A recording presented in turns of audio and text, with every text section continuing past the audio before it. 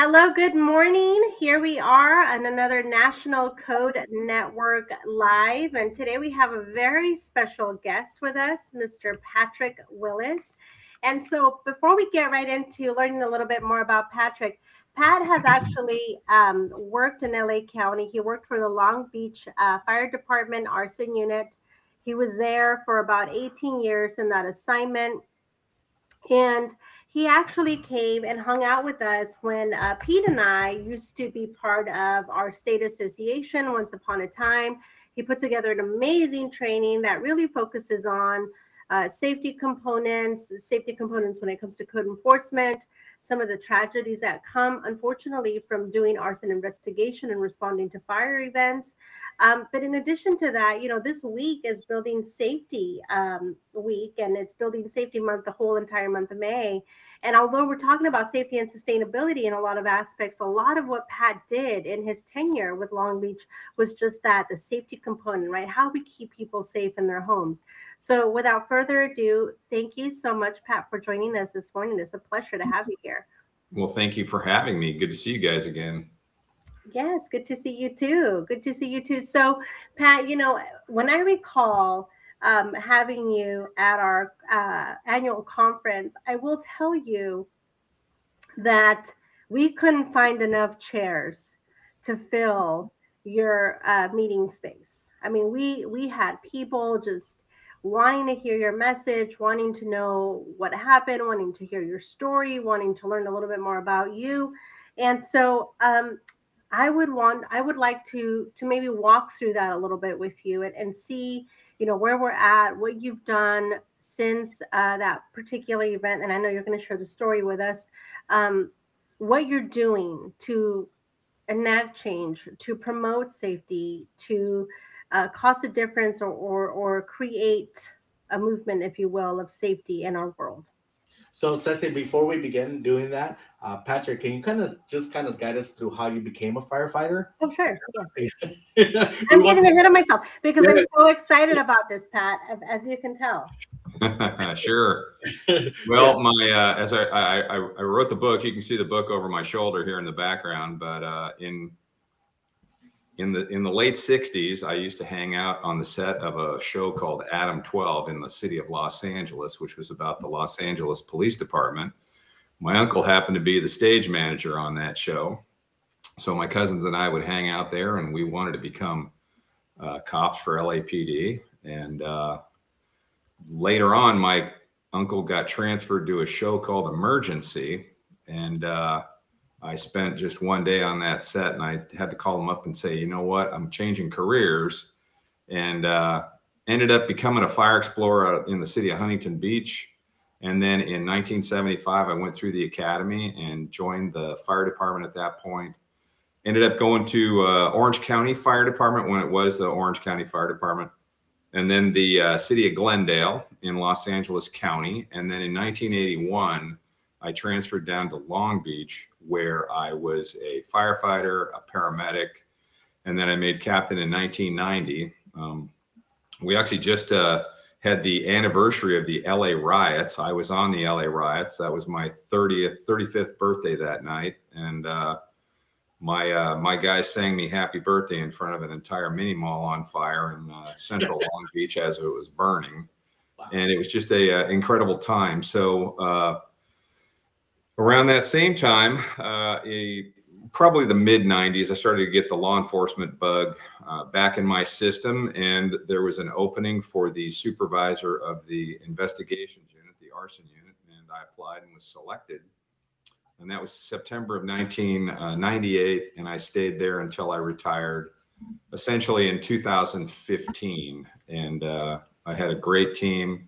It wasn't just me handling these investigations. I had a great team. We had a Long Beach police officer with us the whole time. We had a special agent from the LA field office of the Alcohol, Tobacco, and Firearms. And we did a lot of good work, put some bad guys in jail, but we also did some investigations that really brought to light the problems with unsafe housing. One of them happened to be a large loss fire in North Long Beach, which was an apartment fire in December of 2006, which was just a pure code violation incident where the building code and the fire code had been ignored, and a fire raced from the first floor to the third floor of this large apartment complex, and it ended up killing 2 people. So that actually spurred the district attorney on to start looking at fire code cases a little different. And then I believe it was 2011, a Los Angeles firefighter was killed in the Hollywood Hills. And that was a building code case also. And the district attorney took that case very seriously and ended up prosecuting I believe it was the architect of that. He was the architect of the home who had been doing some of these renovations. Anyways, he ended up convicted of being responsible for the death of the firefighter whose name was Glenn Allen, and beloved firefighter on the Los Angeles Fire Department. So that was a really good thing. And of course, the tragedy of the Avila sisters and the safety of housing for all is near and dear to my heart. So in December of 2007, a very tragic fire occurs near 10th and Martin Luther King in Long Beach, and that claimed the lives of Jasmine, Stephanie, and Jocelyn Aviles as they were sleeping inside of an illegally converted garage. And that's the presentation that I did in Palm Springs. And I have to give a little shout out to my buddy, Jonathan Bell, who you might remember. He was the guy that was responsible for getting me into that seminar and giving this presentation. He also had wrote a paper that apparently was in your code enforcement world. I didn't even know who he was, and happened to reach out to him in an email that was in some article that he wrote, and eventually we became friends. And he was the guy that was responsible for getting me over to the Palm Springs seminar. And you're right, as I remember correctly, there was many code violations of the occupancy that afternoon. But what a great time that I had, and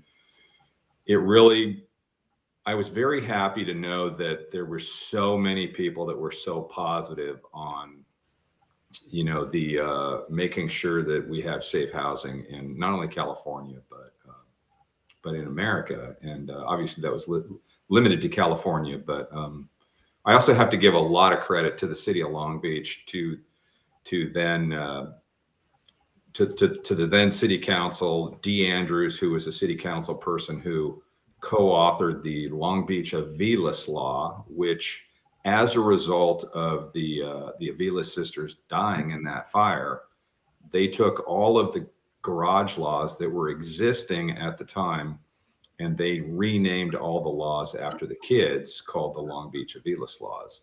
And they then recommended that to go to the Sacramento. The legislature which was Assemblywoman Bonnie Lowenthal, and now I think he's the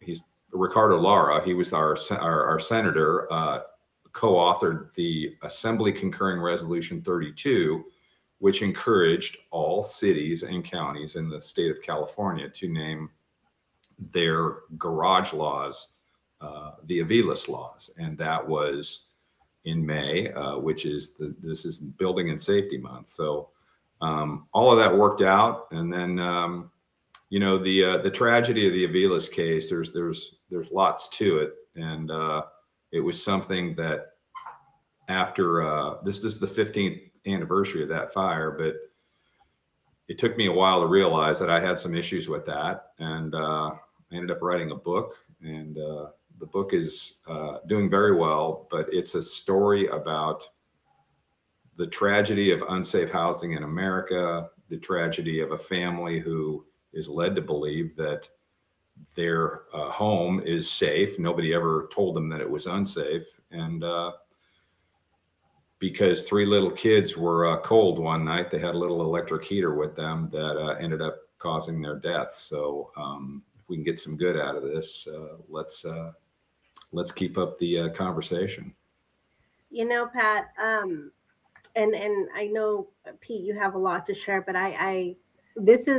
this is one of the conversations that is so impactful in a variety of different ways because a lot of what you said, Pat, as far as your work with the fire department, the change in careers because you saw the desire to help in another way, um, to the extent of working different types of fires in response to acknowledging the safety components that came as a result of those fires, or that resulted in those fires, if you will. In addition to that, the the traumatic response or the post-traumatic stress that is induced because of such events. I look at this particular story and there's so many complexities. And Pat, you did a phenomenal job of presenting your story in Palm Springs. But this is not where the story ends, as you know, Pat. And this is where I have much appreciation for the work that you're doing because you're highlighting the importance of, hey, this is why we need safe housing so that we don't continue to have these calls, so that we don't continue to, come up on a fire call where we have another Avila sisters that are in, permitted housing in hazardous situations that perhaps are looking at the hazards that could impact their livelihood, that could take their life from them, right? So it's multifaceted in that we look at why it's so important to have building codes, why it's so important to have permitting processes in place, why it's so important to have code enforcement departments, why it's so important to have fire prevention departments, and to have our engine companies also in the know of who to call, right? Because I got to tell you, when I was working for a particularly larger city, and I was new to the city, the one thing that I would always get was, well, who's code enforcement? What do you guys do? I don't understand, right? And there was this severe disconnect in how we operated because we operated in silos. That even though some of our fire engines were coming across these things and they knew there was an issue, they were trying to get that information funneled through, and sometimes it took a little while, not because of any fault to them, but because of the disconnect. And so we started working on that. Here's our number. Here, let's contact. Let's work together. If you come across anything that is weird, funky, or out of the norm, give us a call, and we'll give you a call if we come across anything weird or funky or out of the norm. But also really tapping into how we take care of ourselves post event, right? Post traumatic event. And for those of you that have not purchased Pat's book, I highly recommend it. I purchased it for myself. It speaks to my heart because it really details the everyday of what we do in the safety profession that we are in. And truly, it's a safety profession because we're keeping the constituents of the municipalities that we serve safe, right? That's the ultimate goal. So, Pat, when you talked about, and I know you and I kind of went back and forth a little bit on messages about ADU laws and how those could possibly have the potential of opening up unsafe hazards, right? Um, Absolutely. we talked about how there's a lot of legislation out there, and while Pat and I understand, and to clarify, while we understand the necessitation for housing and we understand the necessitation for legislation to create more housing and open up housing opportunities, when you are in the field that Pat was in for as many years as he was in, responding to as many calls as he was responding to on code related issues, right? And we're in the profession that we're in code enforcement, we have severe concerns about some of the legislation because we want to make sure that the safety components don't fall by the wayside. Can you talk a little bit about that, Pat? I can. I just wanted to go right back. I just wanted to kind of circle back to something you talked about for PTSD and personal care. My book is not just about firefighters going red lights and siren. I have to say, and I do a lot of teaching. I do a lot of teaching for investigation. But one of the things that I say is, you'll always hear me say this: it's all about the code. The code unfortunately, is very boring. It's just this black and white letters that don't mean a lot to a lot of people. Firefighters love going red lights and siren. That's what we do. They love the action. The problem is that when you get this non-action type event, such as I see a hazard, now what do I do with it? You're right, Cecilia, there is a huge disconnect. And unfortunately, a lot of municipalities don't give the resources that they should for code enforcement. They just completely ignore it. And if they don't ignore it, they give it the minimum amount of effort, and that is it. So we can't just keep bringing in more people into our areas and not giving them the housing that is relies on the code to keep them safe. The Aviles tragedy that's just a classic example of what can happen when the code is ignored. There's no other greater incident. Obviously, the ghost ship is a great example of an event where not only was the code ignored, a lot of people in that city knew about that problem. But this is what you'll hear me say this when I teach also. What's the worst thing that's going to happen? A fire breaks out and 36 people die? That's never going to happen. And it did. The other thing is, which is really sad, is the public's awareness of what actual danger really is. They don't understand that when, like in the case of the ghost ship, well, this is a stairway made out of pallets. I guess it's okay. If my friend doesn't mind, I think I'll walk up the stairs with him and go back into this building where I have no idea to be. But since they're not afraid, I can't be afraid either. So what's going to happen? A fire breaks out and 36 people die? Yeah. And that's the problem. So the code has to mean something. The municipalities and the cities have to give those agencies the tools, and that includes the enforcement action to keep people safe in their city. You know what? There's no way around it. Right. You know what, Patrick? You did state it's true. You know, my first call ever on code enforcement was an actual garage conversion that caught fire and 2 people died. That was my first day that they let me loose on my own.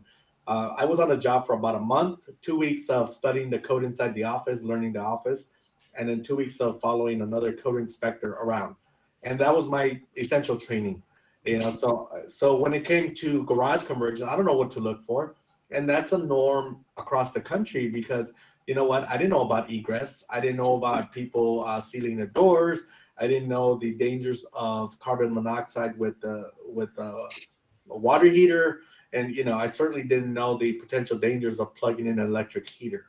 I did grow up in Long Beach during that time. The Aviles sister, it was a big topic of discussions in many homes, especially many Hispanic homes, because, you know, unfortunately, reality is, and you know, in the lower income Hispanic communities, you have people living, you know, in garage conversions. I've seen it myself. I've experienced it. I lived in places where, you know, we crammed a bunch of people in a space, and it became hazardous. And you know, being a new code enforcement officer, you really don't get those skills. I mean, people don't teach you, hey, there's an occupancy limit. There's a, you know, if a stairway was made out of pallets, it may be an issue. The missing handrails, people don't realize these are potential dangers, like you said. And you know, when we talk about informal housing and all this, you know, all this new legislature, you know, with junior ADUs where you can convert your garage into a living quarters now.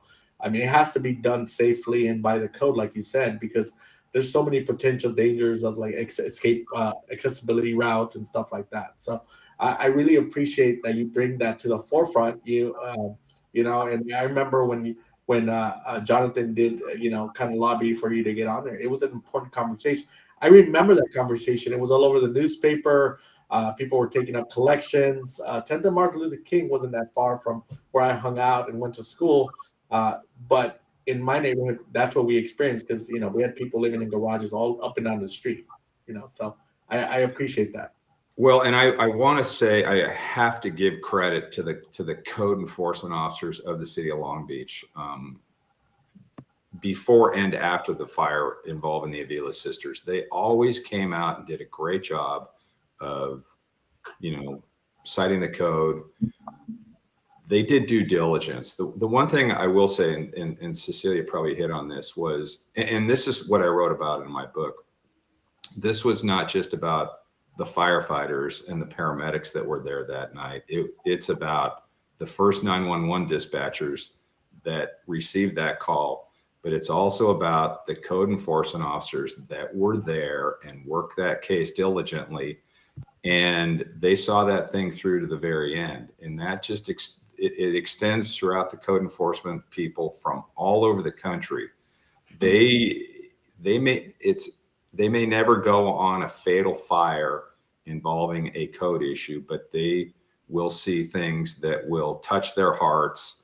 And, there's a lot of sadness to what they see each and every day. So the code enforcement people are just as big a part of the first responders as the men and women that put on that uniform and get to roll code 3 through the city. They are all in on the same team. I cannot emphasize that enough. And I thank you for that, Pat, because, I got to tell you that, just as that impact, and this is the other part that we don't really talk about.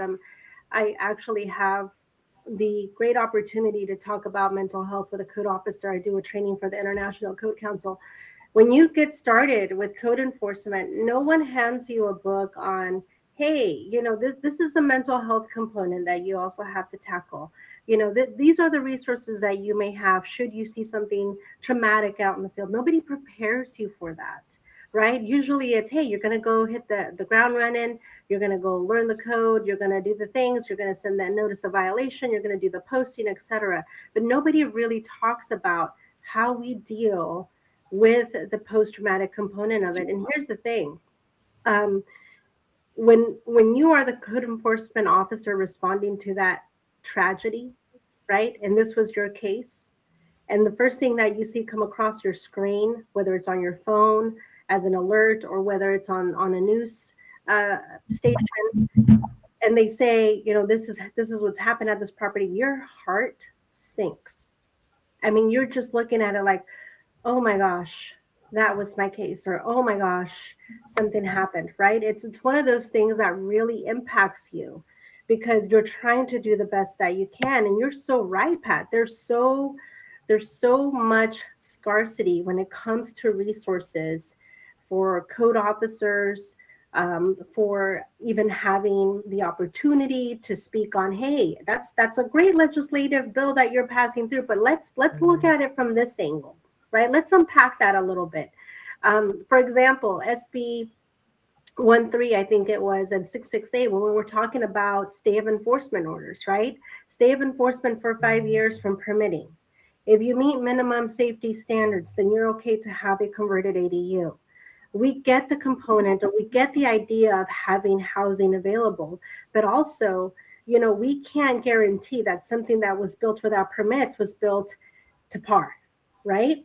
Well, for the 5-year window, it doesn't make any sense. It should be maybe 90 days. The people that are putting that into operation, they have no idea what they're talking about if they don't go out and see the garage that the Avila sisters were in, or all of the same accessory dwelling units that are being converted throughout the entire state of California and beyond. It's, come on, give me a break. Yeah, it definitely puts building departments in a pickle, because I know that, for example, even if you showed up and inspected something and you said, you know what, it's lacking heat, permanent source of heat. We can't legalize a heating source on an unpermitted structure. It still needs to go through the process, right? So it kind of puts you in that, between the rock and the hard spot, if you will. But even looking at it at a grander scale, responding to unpermitted construction. I know for me, I have a personal experience that stuck with me, just like you, Pat, that took me a very long time to kind of process. And that was, with a multifamily who had built attached storage units, and trying to get those called out and get those corrected while that was all happening, and a lot of political pull was involved with this one, as in many of our cases. Um, so there was some delay there because of the political component. My friend, who's a lieutenant in the same, or who was a lieutenant there, and in that jurisdiction, comes to me and he says, "Cece, I have some really bad news for you." And he tells me, we had a 3-year-old who was assaulted in one of these storage units, and Pat, as a mom, as a code officer, I'll tell you that really, it breaks your heart.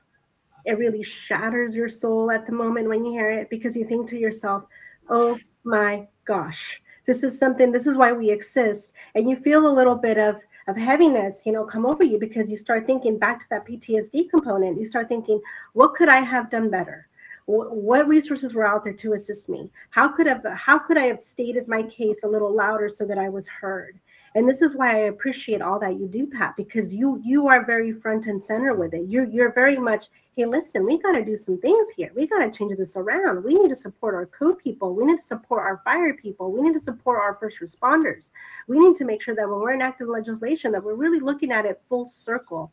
And every time you're talking, Pat, I have like this little tree, right, of just kind of, go in different places: safety, laws, code officers, building, Ghost Ship, Long Beach, how all of those play into what we do every single day to keep the constituents of our city safe. So let me put my supervisor slash I'm 65 and I don't care who I'm talking to hat on right now. So I'm going to talk to all the supervisors out there that are listening and all the maybe upper management. Your code enforcement people deserve all of the same mental health benefits that firefighters and police do. Don't think for one second that they're not seeing exactly the same things. And that also includes legislation to help them in their mental health issues too. So there we go. But you know what? It's a big process. It's also a big country, and we made a lot of progress here in California. I think some of the progress is going a little backwards because of the ADUs and some of these shotgun solutions. But let's move forward and just get the awareness out there again, and keep it out there so that we can prevent and the Aviles tragedy is only one tragedy. That's only one little blip on the radar when you look at how big this country is. As sad as it is, it's not the only one that's happened. So Yes. we have to keep going. Absolutely. And so, and to continue to build on that. So we have codes. We have lots of codes out there that if we tap into, the resources are there. How we tap into them is super fundamental and essential.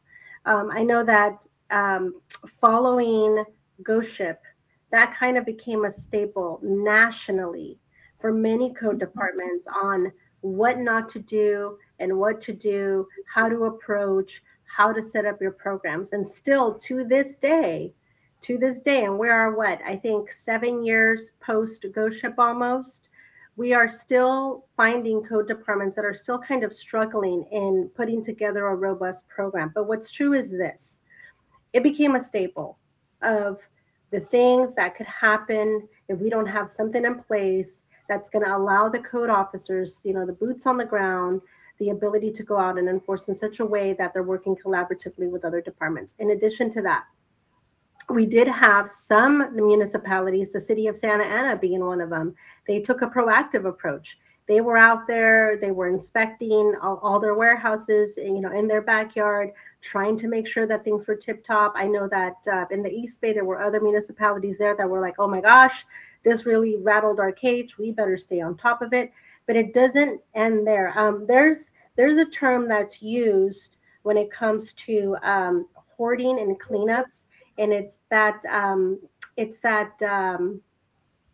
that fear of loss of something that triggers a quick cleanup, right? It's a response for a quick cleanup. And that's kind of what happens in the code world. When we have something that happens so tragically like that, then we start responding with a quick response, right? We're going to do a quick cleanup, a quick dive of, let's take that proactive approach. But Pat, I'm with you in that proactive approach doesn't just stop there. It continues on. It continues on with everything that we're doing. Let's get them on a 2-year inspection rotation or a 1-year inspection rotation, whatever it takes, right, to make sure that we're staying on top of it.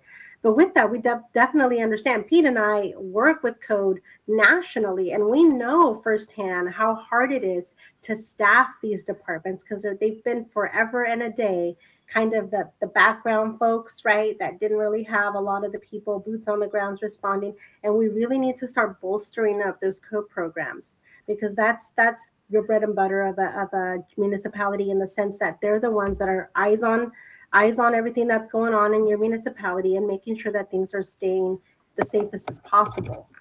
Which brings me to the topic of proactive rental inspection programs. What's your thought on that, Pat? Say that again? Proactive rental inspection programs. If it's a rental property that falls under the code, I say it should be inspected every year, just like everything else. Annual inspections. Right, exactly. And I think there's a lot of benefit to those too, because proactive rental inspection programs, and Pete, you can dive into this too. It's almost one of those that'll allow us on a proactive approach, minimize the fear to tenants, right? Because there's a lot of tenants out there that feel fear of coming to code compliance or complaining and fear of retaliation. Maybe they're undocumented. Maybe they don't have any other housing. So they have this fear of, if I say something's wrong, someone's going to retaliate, I might lose my housing. Whereas proactive rental kind of comes in as a city approach, basically saying, we're going to come in because we want to make sure things are safe. We want to make sure that we let you know that you need to go through permitting processes to get things done in a certain way so that we're not faced with crisis intervention or crisis responses, right? We're looking at it in a proactive approach.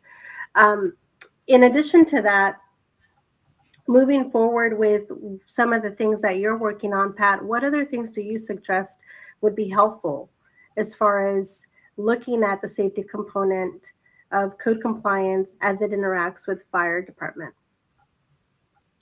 Well, first of all, I think it has to be taken seriously.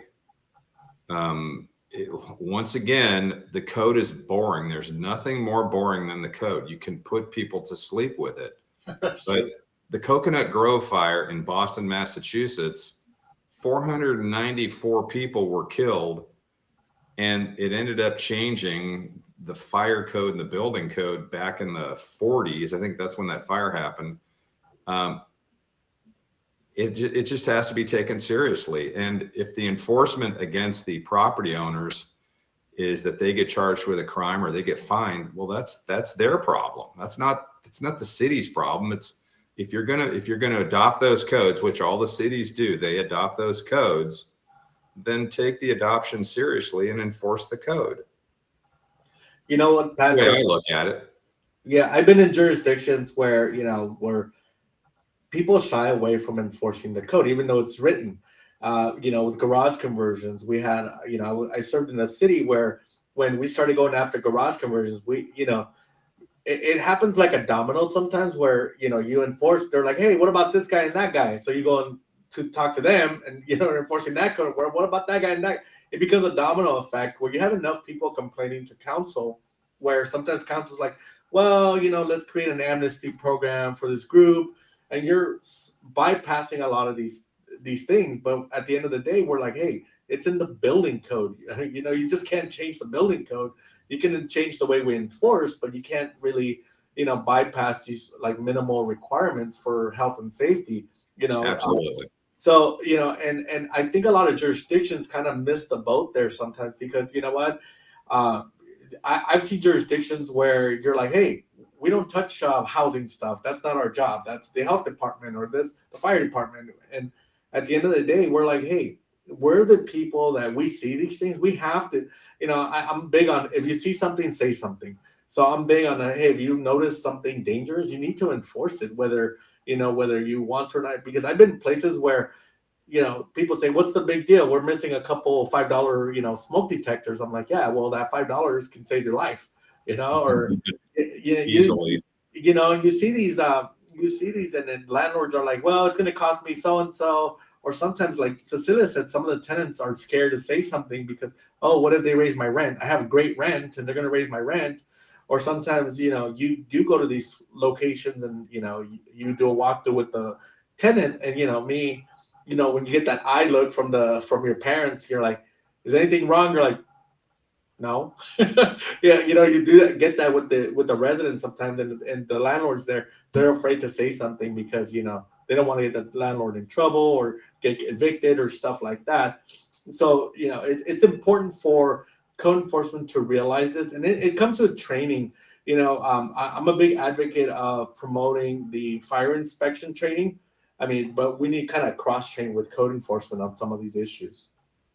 Well, the fire departments need to understand that here's what I think is a big issue is that a lot of people don't understand where the building code and the fire code, there's a line. Where does the fire code begin when the building code ends, and so on and so forth.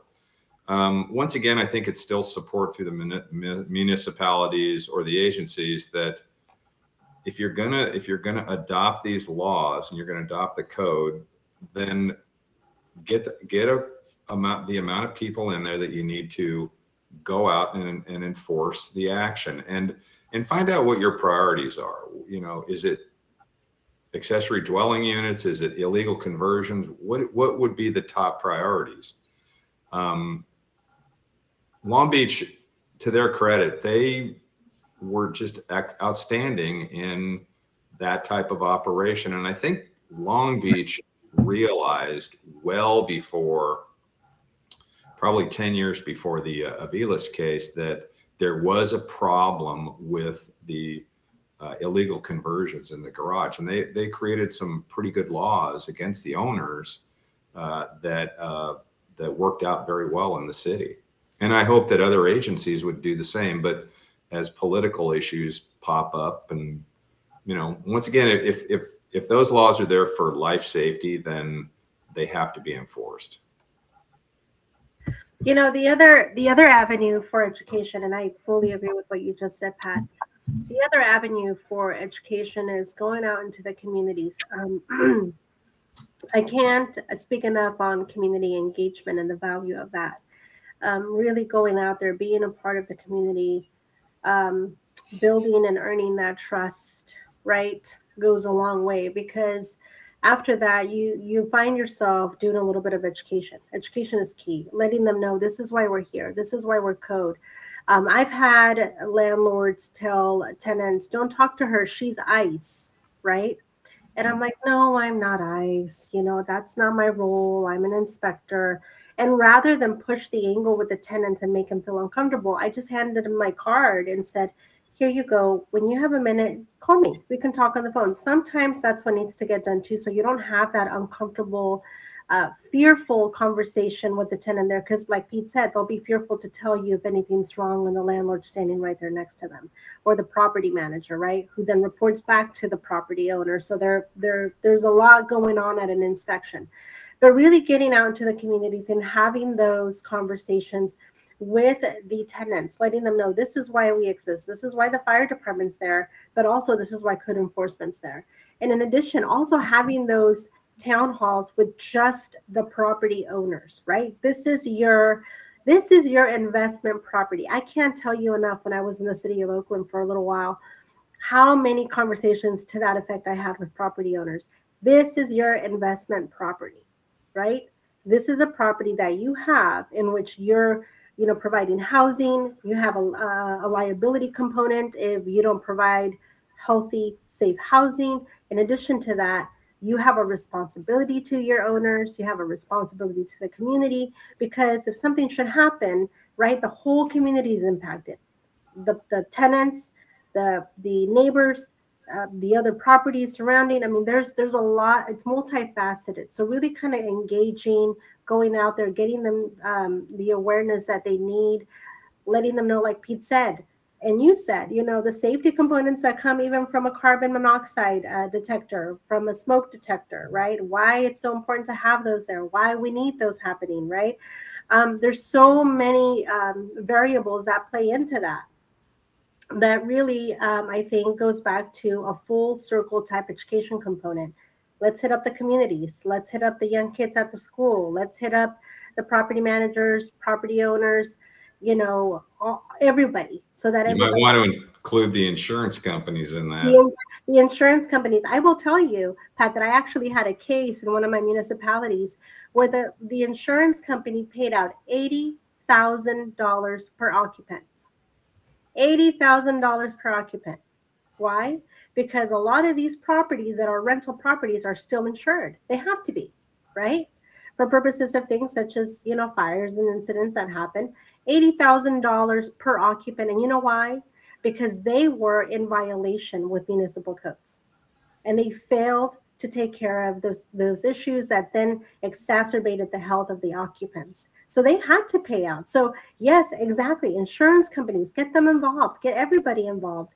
And in addition to that, continue that. Maybe have that, 2 times a year. Maybe have an ice cream social. Maybe have a neighborhood cleanup, 3 or 4 times a year. Work with your waste management departments or your trash companies or your electrical companies. Whatever you have, whatever resource that you have, pull them in so that you can start doing those things. The other thing too is your city council, right? A lot of the Mhm. times what I've heard back from city council as far as feedback is we always hear about what you don't have, but we never hear about the good things that you're doing. So even changing the narrative, even changing that information with them and saying, hey, these are all the great things that we were able to do. And guess what? We could do more great things if we had all these added resources. So you This, know what one thing, Cecilia, is that you Pat, I give you all the credit in the world for bringing this into kind of the forefront. Just talking about the Avila sisters and the name change, that's a big component. Even changing in statewide. Now, I know you're working on some like a national recognition. So can you talk a little bit about that particular project you're working on? Sure. I have, for a couple of years now, been working to try to get what is called a presidential proclamation to designate every December 14th as National Safe Housing Day. Now, December 14th is the anniversary of the death of the Avila sisters. But it's not just for those girls, it's a recognition of the event and the widespread problem with unsafe housing in America. So, beginning in Orange County about 3.5 years ago, I worked with a congressman to get that proclamation over to the White House. And it actually got into the White House. And unfortunately, that congressman was defeated. So we started again. My wife and I went to Washington, D.C. We met with Congressman Ken Calvert, who's a wonderful person. I met with his staff out in the he's from San Bernardino, Riverside area, which has a lot of issues out there in the Inland Empire. Met with his staff, gave them the letters of support and stuff, and he also had got that proclamation into the White House where they had been looking at it. And President Trump, my feeling on President Trump was he was a builder, so he would understand the code. He would understand all of that. Whether it be President Trump or President Biden, they are their fathers, their leaders, and they understand the human toll of these type of tragedies. So President Biden is now the president. As far as I'm concerned, this is a nonpartisan issue. It is for the good of everyone. So therefore, it doesn't matter who the president is. To designate every December 14th as National Safe Housing Day, that we look back and we say to ourselves, how can we make housing in America safer, whether it be from a $20 smoke detector, proper exiting, permitted garage conversions. It doesn't matter, but we have to keep that effort going. But for the president of the United States to sign that proclamation, I think would go a long ways. And here's the other thing is, this is a no-cost item. All of the laws are already there. It's the recognition of the laws, the enforcement and the problem with the unsafe housing in America. We have a lot of unsafe housing. That's just all there is to it. And if we can just get some national recognition, because the president does make a difference, and the Congress people. So I think that obviously with your help, I think we could probably get this thing moving forward on a national level, especially with the code enforcement people, and see what we could do about getting December 14th of every year designated as National Safe Housing Day. So, what Patrick? What can we do as as an industry code enforcement? What can we do? We normally average about 200 to 500 viewers at a given time. So, what can we do as an industry? What would you suggest? Do we send in letters of support? I mean, do more outreach to our general public just to bring more awareness? What is something that you suggest that we can do to help you do this? Well, I think to make it easier, I will send you to a packet on what we had proposed with the former president and the legislators, and start moving toward December 14th, which is so this December 14th would be a historical day because it's the 15th anniversary of this tragedy in Long Beach, California, in Los Angeles County. So it does have significance that, 15 years later, and this is the best part of it, we did not forget about what the circumstances were. So we're going to continue to move forward to keep the children of the United States safe, and the people that occupy these locations. We want to reduce them as best possible, but the awareness, we're never going to reduce them, and we're never going to get rid of them. That's the bottom line. But just more education and awareness on a national level would be greater. I think the code enforcement organization is a phenomenal organization, and they do have political pull. And once again, the best part about this is it's a no-cost item because those laws and those ordinances are already there. So I'll make sure to get those documents to you. I had also just recently spoke at the 100th anniversary of the California State Firefighters Association. They were very enthusiastic about supporting this. So we'll see where we can go with this. And, we're not going to stop. How's that? That's awesome. I love it. Yeah. And I know I can speak for Pete and I, and for many of our code family nationwide. We would be more than happy to help in any way that we can.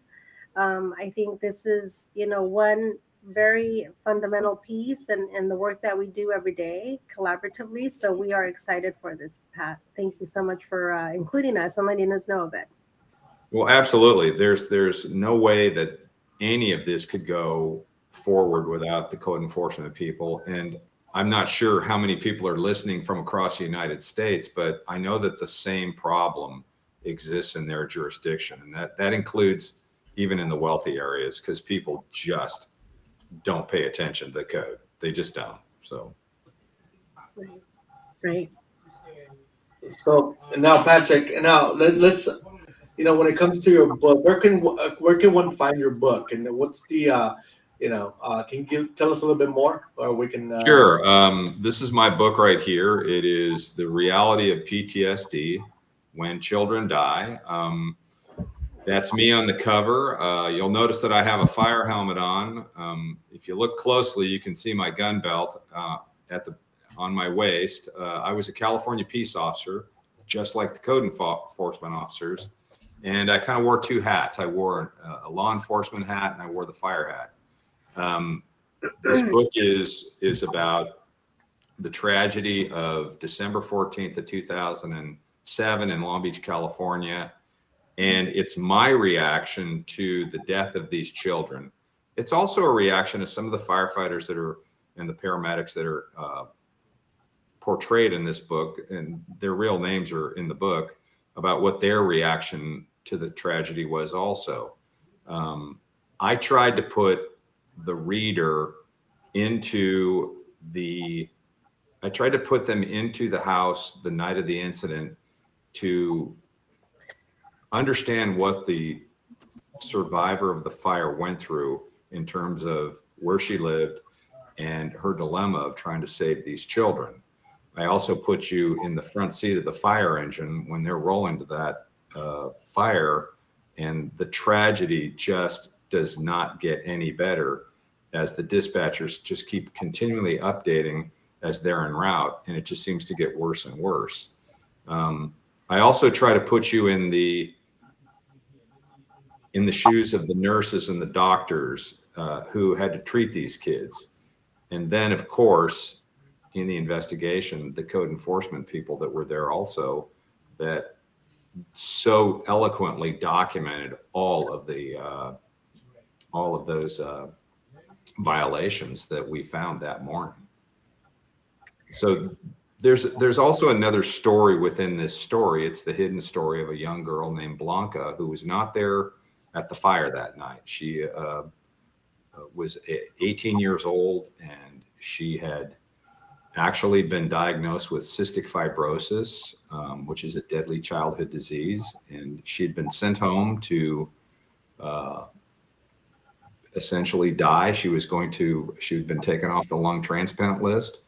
And what really bothered me about this young girl was that she was going to spend the rest of her days before she passed away in this horrible little converted garage. Now, keep in mind, that's somebody's home, so they made it into their home. There's no question that they tried to do their best to make it into their home. But to know that this young girl was going to stay in this place for the last days of her life was a tragedy within a tragedy. So I didn't forget her in this book either. But the book has done well. It's on Amazon. I get some nice comments on the story, but it's a personal story. It's raw. It's very sad. There is there is a little relief in this book from this little dog named Atticus, who I don't know if you've read the whole book yet, Cecilia, but Atticus was a little dog that lived next door, and he's a care dog. He was my little buddy that kind of helped me with coping with this tragedy. And so pets do make a difference. So he has a whole chapter named after him. So, but back to what we first started with, to me, it's all about the code. The code meant something it means a lot to this story. If you're not going to enforce the code, you should expect tragedies like this to continue. They certainly have continued. The Ghost Ship is a classic example of it. The station fire in Rhode Island is a classic example of it. And it goes far and wide. So I say let's keep up the good work, and we'll see everybody in Washington, D.C. maybe in December. That's right. And going back to the chapter on Atticus, we actually got a new puppy dog not too long ago, Pat, and that is exactly what I was telling my husband. I said, I love that name Atticus. Can we just name him Atticus? Yes, and so it's such a great book. Again, if you have not purchased, please purchase it. It's a great book. It's a great story. It's a great reminder. It's a great eye opener. And you know what, Pat? Not only are we in Building Safety Month this month of May, but this month of May also marks the start of Mental Health Awareness Month. So the entire month, we're talking about, all of those mental health components that play a vital role in our lives, to include PTSD. It was such a pleasure having you on to tap into basically a full tilt of everything that we do, and to hear about the great things that you're doing as far as proclamations and trying to enact change. And I know that I heard from some colleagues when you spoke last week, and they were very much in awe of you. They were very excited to hear you and to know the story that you shared. And so you're making a world of difference, sir. And for that, I commend you for it. And we are very excited that you were able to make it to our show this morning. Well, I do appreciate your kind comments. The one thing I have to emphasize is that I didn't do any of this alone. The city of Long Beach were phenomenal in all of this. The state legislature in California, they played their part also. And then obviously my brothers and sisters from Long Beach Fire Department, the police department, and code enforcement, building and planning. They were all there too. And lastly, my wife, Susan, was on this journey with me also. Well, there you have it. Big kudos to the entire Long Beach family of building safety, first responders all the way through and through, and the missus. And I have to, and once again, Jonathan Bell kind of opened up some doors for me that I never realized were open. And that's basically how I came about to speak in Palm Springs. And I hope to speak again for your organization. Awesome. Yeah, we do have a lot of contacts, so we'll put you in contact with some of these other organizations. And I want to say again, thank you, for being on the fire side and having appreciation for what we do as code enforcement officials. That acknowledgement from a first responder, it's always welcome. Thank you to acknowledging that we're one big family in any jurisdiction. When we work together, we can move mountains. So I really appreciate you for that, and I appreciate the fire services for what they do as well. So thank you, and everybody, thank you for tuning in today, and thank you to our guest Patrick Willis. If I left the link on the chat, so if you check out his book, it's a good one. So with that, I say thank you, and we will see you again next week. All right, thanks, folks. See you later. Bye. All right.